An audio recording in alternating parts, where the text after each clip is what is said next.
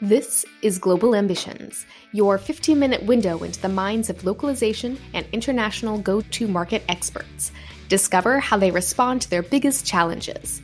Here's today's host. Hi, I'm Antoine Ray, and I will be your host today for this Global Ambition podcast episode.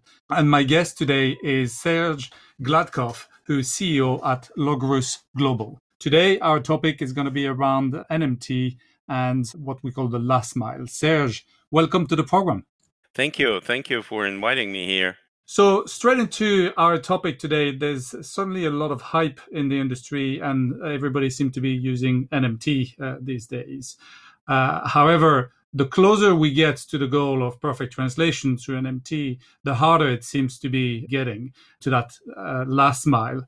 And there seem to be a number of misconceptions. Can you talk to us a little bit about that? This is the most interesting topic of our days. It's really a wonderful time when we have something new, because for many, many decades, the translation seemed to be well known and simple, but now we are at the point where a lot of new things are happening, really new. We actually have this wonderful technology that's giving us amazing results, but we don't have artificial intelligence at all. Explain that a little bit for our listeners, because I'm sure few people might disagree. They may disagree, but fortunately, Massachusetts Institute of Technology has put it in their recent article on GPT-3. The greatest trick the AI has pulled off is to convince the world that it exists. This technology does not think, does not process meaning. It is a wonderful way of working with embeddings and processing a huge amount of data in corpus and producing wonderful results which are useful. But the question is, how do we use them and what are these results actually are? 17 billion parameters don't mean artificial intelligence, right? Well, let me tell you this. The GPT-3 is an example of I think the most advanced neural network to date. Is huge, is trained on nearly all corpus that they could find in the world. Like, I don't know how many terabytes of data, which is taken from everywhere, from books, newspapers, web, you name it. But and it does have 17 billion parameters, and parameter is simply a weight and a neural network. But the thing is that it's actually a simple model, which is simply trained on very large corpus of data. And be nice, it generates this smooth text, but does not have mind. That's the fact. And so you're saying that in this case, there's really a requirement for skilled people and that human-in-the-loop intervention during that last mile, right? As we work with machine translation, we of course admire the results. But what I would like to point out is that today, when this technology is all around us and everywhere, all of us have to be both the enthusiasts and the skeptics of this technology. Because on one hand, we should admire the way it works. And it's actually very interesting how it works and how to apply it. As soon as you're trying to understand how it works, you see that it does not process the meaning. It's like, this is a technology that allows you to actually capture the meaning which is in the corpus, but it's only realized through its usage. So there is no intelligence as such. What artificial intelligence is, it's basically a neural network that analyzes the traces of bunny on the snow, and you see that there is an animal which has 4 legs and it jumps far, but there is no way to imagine what this bunny looks like. You can only say that this is relatively small animal. You will never see what's inside of that bunny. So the human language leaves traces of thoughts, and the artificial intelligence processes these traces, but it does not reconstruct the meaning at this point. So we are very far from so-called general artificial intelligence. And this is where you need the skilled post editors to bring that meaning in that final mile. When we work with MT post editing, with MT output and trying to post edit, you will see immediately that the output looks nice, and the the business of making words flow smoothly is now eased to a very good extent, but it does not process meaning. And especially in the languages who are far from English, you see a lot of problems with the meaning transfer. That is severe errors of the meaning transfer are actually making its way to the output naturally because the machine does not analyze the meaning. So if you take the output of MT, which is a mindless machine, and the output is mindless as well, you need to put the mind to this result to get the really good, meaningful results. And what is really good is, of course, the question, but which many people are trying to answer with premises such as something taken from the wall and good enough translation. But the truth is, and actually this took several years for the industry to realize, the truth is that in order for practitioner, for the client, for the practitioner to actually make a good use of machine translation in its current form in neural network and realize all the productivity gains and all the financial gains that we want to realize, you actually have to apply the skilled language professional to the MT output. So one of the biggest misconceptions is that with MT you can get by with low cost, low skill labor, and here you are, edit slightly, and bingo. No, that is actually quite the opposite. So again, in order for the client to implement the gains of machine translation, you need to work with highly skilled people. And if you are not working with a professional, trying to crowdsource post editors, you will end up with a situation when the mindless machine is doing the output, and then mindless people are trying to edit this output, not understanding anything what they're doing. And that is unfortunately the situation that we see a lot. Recently, I had a meeting with a client who's saying that I understand that this is not so, but my internal customers have that vision. Well, my answer was that you need to educate your internal customers because they probably want it to be done quickly and to the large scale and without that much cost, but I don't think that they want to get rubbish, right?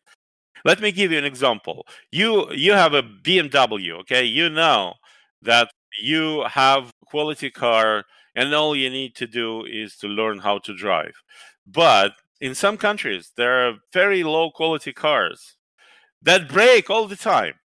In order to drive that car, you actually need to be a mechanic because it breaks because it breaks on the road and you don't know what to do. Okay, so with machine translation, it's that kind of thing. You actually need highly skilled labor to use that thing and to watch for the quality that you need to get in terms of the client requirements. The client says, "I don't want the final quality." Okay, I understand that you don't need a poem, but you probably don't want to really get a marketing text with a lot of blunders that are completely unacceptable in terms of the really meaning transfer. I mean, this cannot be said.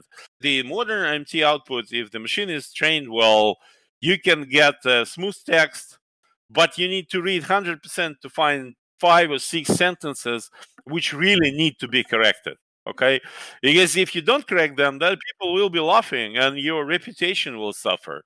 And not because it's a huge and terrible error, but it's because it's factual error, a dumb error, and the people will laugh at your company for that. So what is the impact then of NMT over the terminology and maybe even the translation memories that are in place and that we all using? It is another huge problem when so-called post-editors are editing the text and they are taken on assumption that they should be a low-skill, low-cost labor. We're ending up when all those blunders and errors are making their way into the translation memory. The literal imperfections are not corrected at all. And we are seeing that with some of our clientele when the translation memory is getting polluted very quickly. It's deteriorating the quality of translation memory. And that really puts you into dead end where the translation memory stops making sense. And some of our clients are saying, we're not going to put that into translation memory. That is actually something that you cannot control. Because if you are using that quote, quote, good enough translation, that will make its way into translation memory. And at the end of the day, you will see that you will have to check 100% of the text in translation memory. So matches stop working at all. And that's not a good thing, because it's raised you the amount of work you have to do. There are no matches anymore which you can trust. They are wrong. So you have to check 100%. And that is the situation which resulted already with some of our clients, unfortunately. Right. And what's happening with the terminology side of things? Because, like, if I understand well, NMT is not designed to handle terminology, right? The NMT, by definition, by design, works well when there is huge corpus of text. And that corpus is best when it's accurate and it's good content and it's diverse and abundant. So if you have a lot of that, the result is good in the sense that it's usable and you can work with it further. But by that mechanics, the terminology cannot be handled, because terminology is actually less frequent words in a text, not most frequent words in a text. That's one thing. And another thing is that terminology, just as language in general is ambiguous. That is, it contains things that are not so straightforward, and they play different role in different contexts. And synonyms, the terms have synonyms. So I'm sure that those of you who have been working with terminology professionally know that TBX standard has the concept at the top, and only then the terms for the language. So it's one-to-many relationship between the concept and the term, and in one language, and then there's many-to-many relationship with the terms in different languages. So the terminology is ambiguous as well. So there are ways to clean the corpus, like some people are trying to simply delete all of the so-called incorrect terminology from the text. But the thing is that if you tweak the training corpus in that way, then that engine will not be able to process any of the synonyms. It will be only using the terms in one way, which will make all debatable quality and approach, because really, if something is used in several different ways, it's like Procrustean bed, when you put the guy on the bed and then you cut off his head. Then something which is left on the bed is not really a nice looking, picture. Right. Okay. Well, Serge, thank you very much for explaining some of those misconceptions around NMT and giving our listeners some ideas on how to get around some of those with a skilled human in the loop and working even closer with terminology and translation memories as you use NMT. I'm sure there might be more questions from our listeners, and I would encourage them to reach out to us and to Serge in this case. Serge, thanks very much for joining us on this program, and we look forward to talking to you again very soon. Thank you very much. It was a pleasure. Thanks for tuning in to Global Ambitions. Subscribe at globalambitions.net or wherever you get your podcasts.